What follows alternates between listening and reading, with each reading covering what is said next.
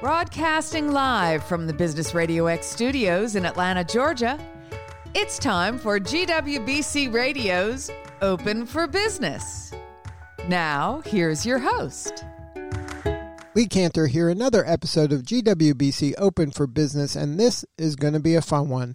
Today on the show, we have Cheryl Gorniero with Green Her Earth. Welcome, Cheryl. Hi, Lee. Thank you so much for having me on. Well, I am so excited to learn what you're up to. Tell us about Green Her Earth. How are you serving folks? Green Her Earth, we are a sustainability firm.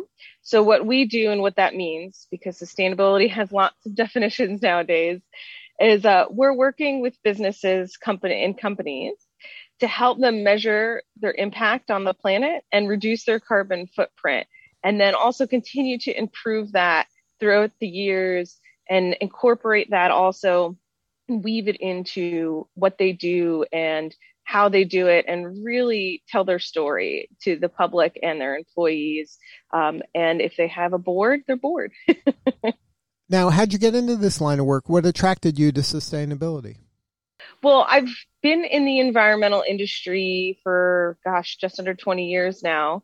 And I originally, when I went to college, I was like, I want to go save all the wild animals, and very much that conservation space. And in the real world, that's a volunteer position, which I very much still do volunteer work.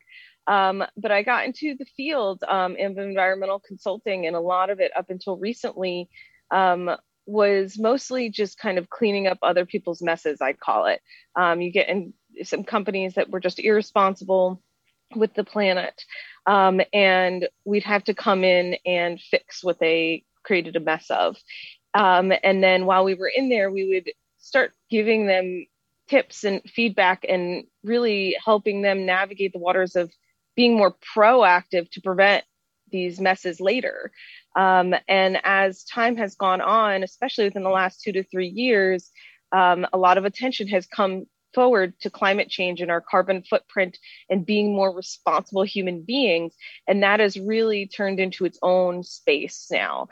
And that's when I really I am feeling the push and pull now of, okay, individuals who don't even know what this means are finally recognizing its importance. So now it's really time to let it spread its wings on its own and be what it needs to be to help them, be more proactive. There's a lot of companies now that want to be responsible and do the responsible thing ahead of time versus just let's do what we can to make as much money and deal with the consequences later. So that's really what caused me to pivot more into this individual sustainability piece, which was always there, but it never had a name because these larger companies didn't see a monetary value behind it. And now they do, which is a great thing for us. But that's really how I stepped into creating this space. And now I get to really work with some amazing individuals and companies who are here to do really, really good things. Now, for the listener who isn't as familiar with these terms as you are, can you share a little bit about how sustainability is a little different than just environmentally conscious? It kind of bleeds into socially conscious, and it's not like, so if I think sustainability means environmental stuff, I can in my head go, well, I'm not manufacturing anything, so really what does it pertain to me? But to me, sustainability is not just kind of environmental and maybe just carbon footprint. If you're a services firm, you still can have a sustainability program. Absolutely. Interestingly enough, this is I like to throw in tidbits of statistics because I feel like they resonate really well with people and it's easy to understand. So for example, a lot of pushback I get is from firms that are remote or, they're like, we don't make anything, so we don't really have any waste. And I mean, we all have waste, of course, but what I think a lot of individuals and companies even now don't realize is the carbon footprint behind technology. And that just within the last year, the carbon emissions that are associated with just using computers and technology and social media and using the software and such to run your company, the emissions on that was higher than the airline industry. So it in a year. So there's this level of importance across the board, that we all not only pay attention to, an environmental footprint, what you're throwing away, are you recycling, and all the basics that I think many of us know already. But they've discovered, and there's been studies done by Yale and Harvard, that the environmental piece, the social piece, and the environmental pieces are intricately interwoven with each other, so that you need to have both in order for them to really truly work. You need to be taking care of your community and be taking care of the individuals that live there, whether they're customers, clients, or employees.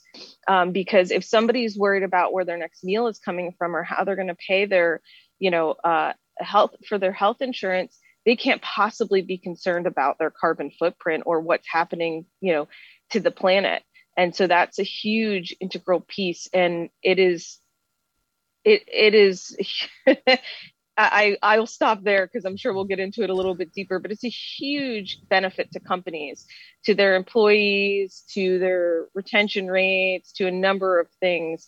It's a very big money saver and money maker, being, holistically sustainable, as I call it.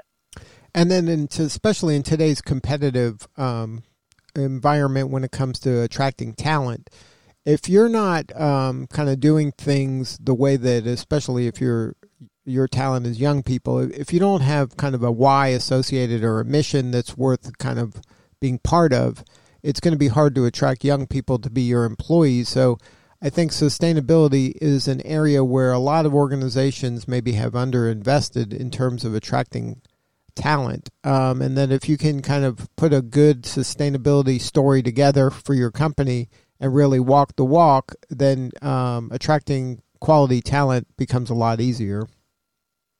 Definitely. There's actually there's been a ton of studies done. One of the statistics that's out there, and this one's actually a little bit older, it's a couple of years older, so this might have changed and become even in a better number.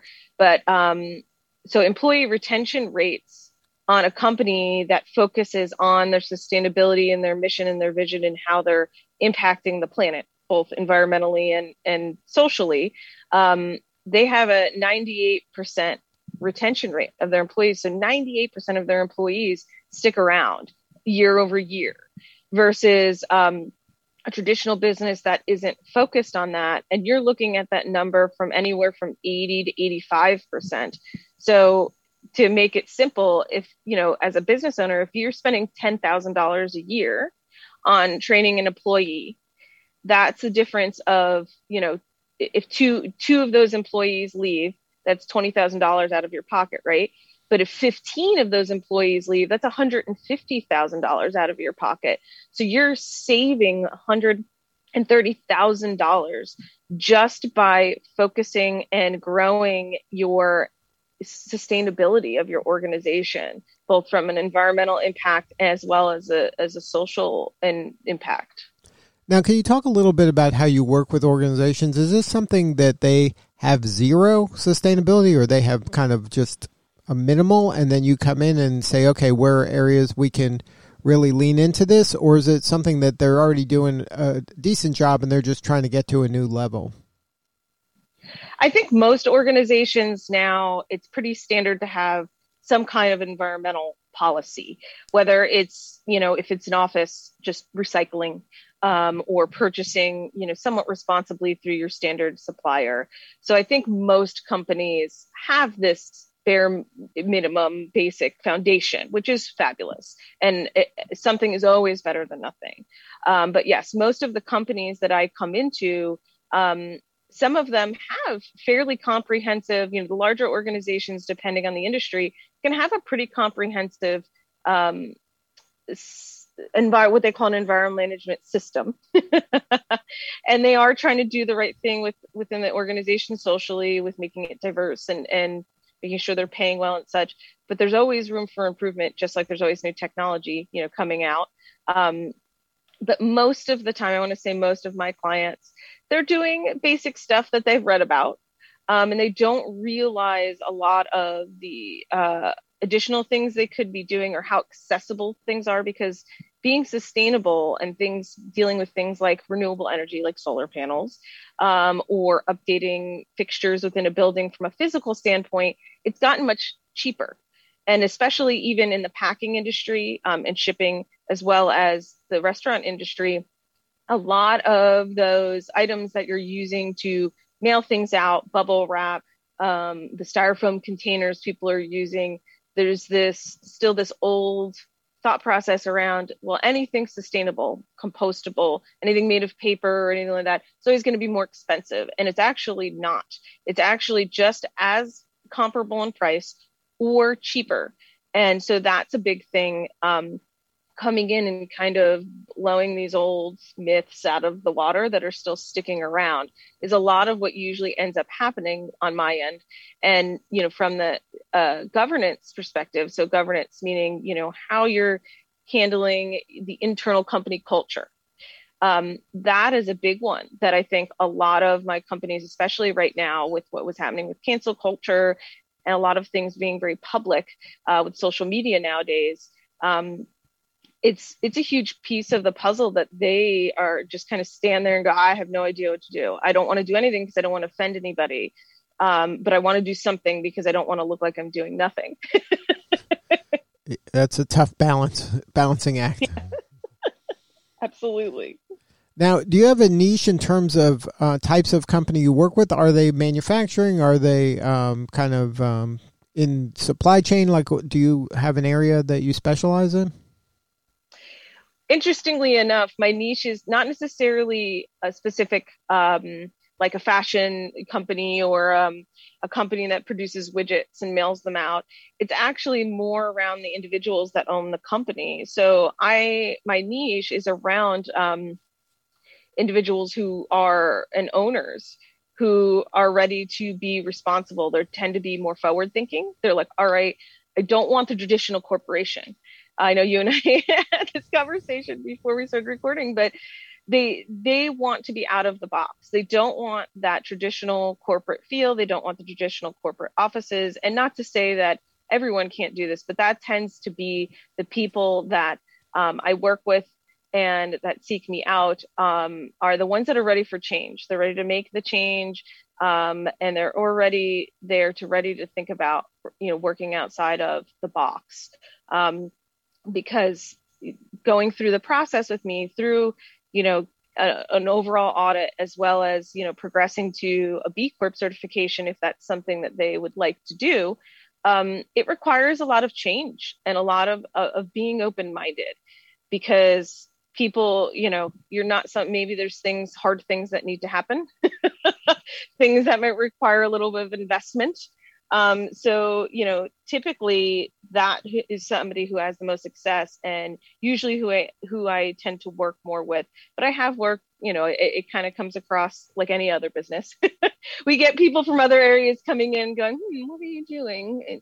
Can I be a part of that? Even if they're not necessarily ready. So now let's talk about what an engagement looks like. Like, say I have so I could have any type of business. Like, I could be a law firm, I could be a owner of a restaurant or 6 restaurants in my area, and I can say, I want to do a better job. I am going to call Cheryl and her team. What's the initial conversations look like, and how do you kind of help me get on, be the best me I can be? So initially, what I always start off with is just what I just said earlier, that there's going to be a lot of change happening. So to be prepared for that and step into it with an open mind. If there is more than one individual involved, for example, if there's a board or something like that, I always request that everybody who's going to be involved in making these decisions is present for this. And that, we do have one person kind of like a champion within the company that once we get the ball rolling, I can communicate with, so that we don't have 85 cooks in the kitchen and then things get hung up and we don't get anywhere. But typically what I'll do is I'll come in and sit down and we'll go through, what you're doing currently, how things are going, what they think their problem areas are, or what they feel they need assistance with. Because usually people do, come to me, as businesses, not just myself, but we provide solutions to problems. And so we'll kind of deep dive into that. And then typically I ask them to walk me through their processes. So what exactly is it that you do here? Law firms, easy. We're just practicing law and we have offices here, here, and here, versus a manufacturing facility where they take in, X and produce Y. But I need to understand the bigger picture of what exactly is happening on an operations level, in order to take a look at that, as well as taking a look at, the HR piece of it. So that dives a bit deeper. But that's something that, we take a look at all of the policies that your organization has, which again, it involves, allowing your individual employees not only to be paid well, but also to be able to go out into the community and give back, and promoting that also. So and then looking at how they're weaving what they're doing into their company. Honestly, the biggest conversation I have to have with anyone that I speak to, regardless of how long they've been in business, is what is your mission? What is your vision? And why are you doing this? And you'd be surprised, sometimes people who are new feel like they're behind the ball on that. And you'd be surprised at how many very well-established, not only experienced owners, but well-established businesses don't have a clear mission, vision, and why behind what they're doing. And that then translates into everything across the company, and then that allows me to ask, well, why do you want to work with me? Why do you want to do this for your company? Because truly that is going to be the driving force behind everything we do. The little ticking off the boxes and the audits and the checklists and stuff that we do when we work together, I can go through a company soup to nuts, and that's all the how of what we get it done. It's the bigger picture is the why they're doing that, and making sure that they're behind that the board is behind that. You're all moving the ship in the right direction, and communicating that with not only the employees, but also their customers and clients. Now, in order to work with you, is my firm have to be of a certain size? Can you do a startup, or is this something you have to have like $1 million in revenue or 10 million? Is there kind of a financial investment that I have to be aware of, that if I'm going to go down this path, I'm going to have to be prepared to invest, a certain amount of money in order to solve this problem? Absolutely. So, typically from an operations standpoint, I'm working with companies whose, from an employee size, they have anywhere from, 5 or more employees. That's the tiniest, to companies that I've worked with that have hundreds of employees. So that's more of we're going to come in very in-depth piece of the puzzle and look at everything you're doing and everything I just explained. I also have had startups come to me and just kind of go, I want to do things right from the beginning. So I can kind of guide them to, I have content for that and such that I've created to help them get on the right track. So, and then, depending on where they're at, I've had people that have come to me who have had the revenue from another company, say their current business that we've worked on, and they're like, I want to start this other thing. So technically it is a startup, but they want to get it right from the get-go so that they don't have to backpedal and try and fix it later and maybe potentially cost themselves a little bit more money than they anticipated, trying to resolve the issues they've had. But generally the companies that I'm working with have been well established. They're definitely have been in business for at least about 2 years. And the revenue, you're looking at revenue, not in the millions per se, but about like $250,000 to $500,000 is about where a lot of this comes in. And people start to feel like they have it, they're like, I can't manage this anymore. I'm not really sure where things are going. So generally that's where it's at. But I don't discourage startups from reaching out to me simply because it is better to do it right from the get-go. And I've definitely have resources for them for that if they choose to go that route. Now, you mentioned Benefits Corporation. Can you share a little bit for the people who aren't aware what a B Corp is, and how that is a kind of a nice thing to think about if you're thinking about getting into this side? If this is important to you, if sustainability is important to you, then educating yourself about being a B Corp might help you do this. Yes, this is like, I love B Corp is my heart and soul. Um, so a B Corp, the simple way to put it, it's like it's a stamp for your company. So it's very simple, simply very similar to almost like the organic stamp that they put on food, or if you're familiar with construction, like the LEED stamp that they give you for a building, showing you that building is doing all of the right environmental things, and they've made it so that it's very efficient, and et cetera, et cetera. So B Corp is that stamp of approval, very simply. But when you dig a little deeper into it and the benefits to it, I mean, there's lots of tangible benefits, but really it's this amazing space where you get to, it is a form of an audit, but it is very well contained. So they look at 5 different areas of your company, which is part of what I look at as well. Your governance, your employees, your community, the environment, and your customers. And so it's making sure that you're doing everything that you possibly can. And there's scores involved around it. You have to meet a minimum score. And it is B Lab is the one that helps run and audit this B Corp certification. And there's a beautiful community around it. And there's, some of the larger companies that are B Corp certified, like Patagonia, Allbirds, the shoe company, is B Corp certified. I believe that Avon is going through their B Corp certification as we speak. So there's a lot of notable companies that are doing this. So there's definitely, this isn't just a passing phase. It's going to stick around. Part of being a B Corp that I think sometimes gets lost in communication, but is one of, I believe, the biggest benefits, is there's a legal status. So most companies, you're either an LLC or a C Corp or an S Corp, or, in order to be a business, you have to have paperwork saying I'm a business, right? So part of being a B Corp is because a legal structure of a benefit corporation.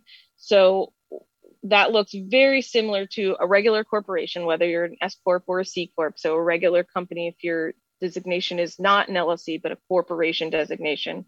But the benefit of being a benefit corporation is that you're allowed to preserve what you've created and make decisions around the company based on, the company culture you've built, or the benefits you provide, or the environmental sustainability from making sure that you're using packaging that is biodegradable or compostable. All of those tiny details that you've poured your heart and soul into when you've created your company, those get to be preserved. Because as a C Corp, if you're going to sell, or if you have a board, you have to follow the money. I like to call it follow the profit. So they'll do whatever they need to do as long as it's a focus towards the profit. You have to deliver the highest profits to your shareholders, or if you're going to sell, you have to sell to the highest bidder. And if those shareholders or that purchasing company or anything of that nature wants to gut your company and just use the brand, wants to fire everybody, wants to sell off to a larger corporation that is going to potentially deconstruct everything that you've just spent your life creating, you can't do anything about it. In fact, legally, as a regular corporation, if you try to, they can sue you and you can get into a lot of trouble. Versus this benefit corporation designation, where you get to call the shots and you get to say, no, we're not going to sell to that company, or we're not going to do this board of shareholders because it's detrimental to the planet. It's detrimental to our employees within the company. And there's nothing they can really say to that. They can't, nobody can sue you. And it's a larger conversation that you get to have, and no one can force anybody to do anything. And so the B Corp certification allows you to create that beautiful company and also retain it and hold it and keep on to it and make sure that it lives on as a legacy beyond you as an individual. So it's a very comprehensive certification. Right, but it's not a nonprofit. You can be a for-profit business and be a B Corp. Yes. It's different than a nonprofit. So I think that's an important distinction, and a lot of folks kind of lump them together, and it's not the case.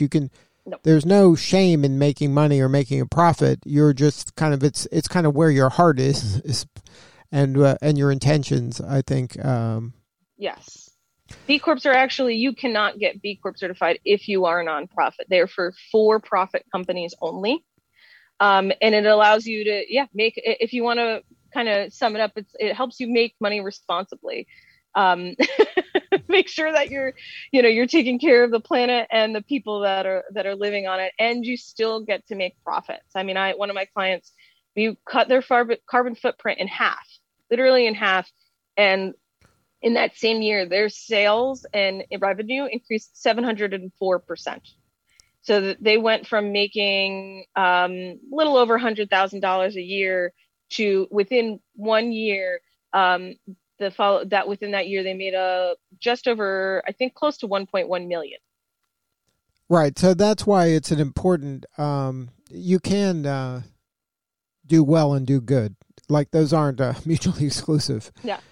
And not at all. And that's one of the things I think is important for business people to understand. And I'm sure that you help educate that with your help, they can kind of have it both ways. I mean, they could serve their community, they can serve their people, they can grow as an organization and a company and be more profitable. So it's a win-win-win all the way around. And it's, I think, really important for folks to understand that there is a kind of a better way out there. And I'm sure with your help, you can really take companies to new levels that they didn't even think was possible.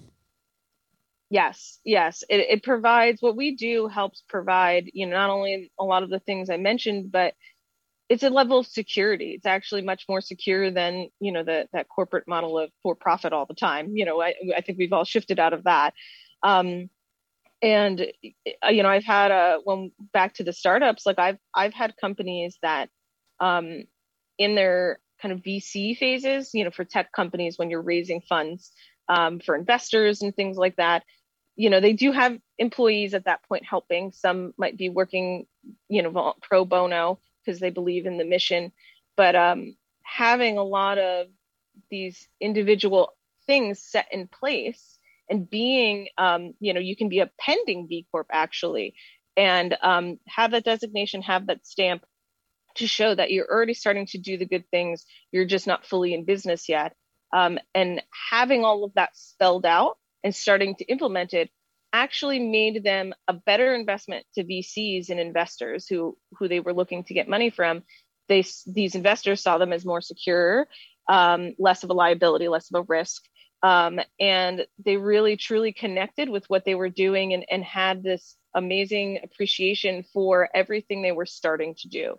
So whether you're a startup looking to get that funding, or you're somebody who's already established and looking to even get more money to infuse into the business to expand or grow, being a B Corp, or even just instilling, these items that I do within my audit when I come into companies, that's a huge benefit as well.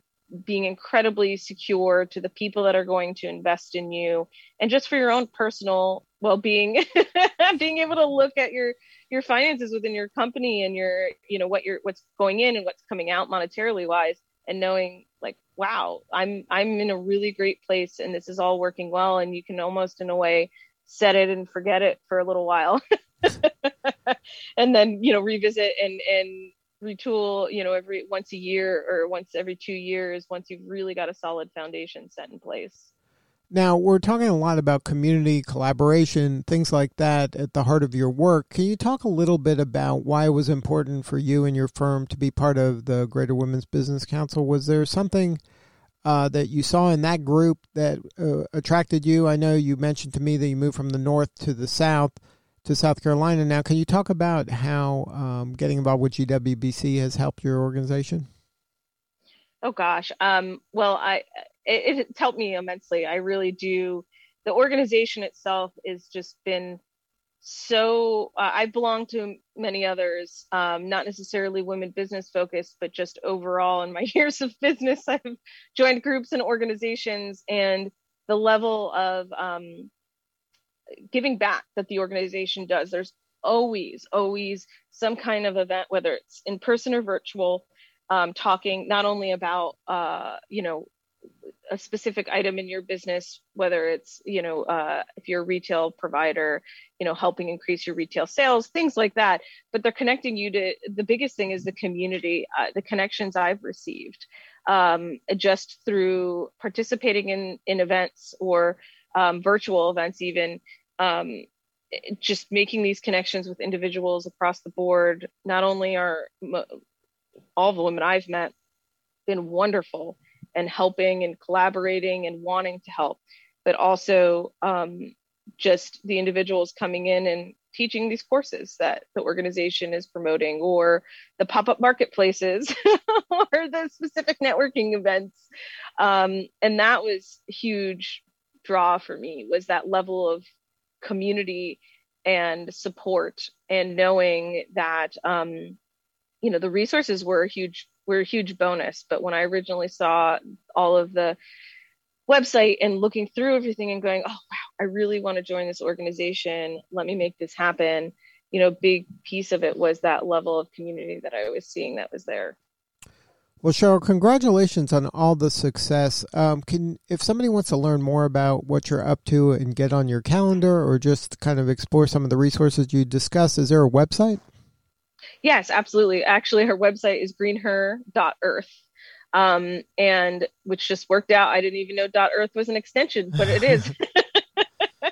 That's our website, and through there you can contact me directly via email. And we also have links to our social media too, if you're a little bit more inclined to pop on Instagram and send a DM. I know I've gotten contacted that way quite a few times, and it also, our social media, especially Instagram, we're always updating it, and not only providing tips and tricks and showing people new technology that's coming out that's really cool, but we're also updating that and connecting people through that, featuring businesses that are doing good. We'd love to do features, and just really focusing on creating community there, so that everybody who wants to be involved in this doesn't feel like they're doing it on their own.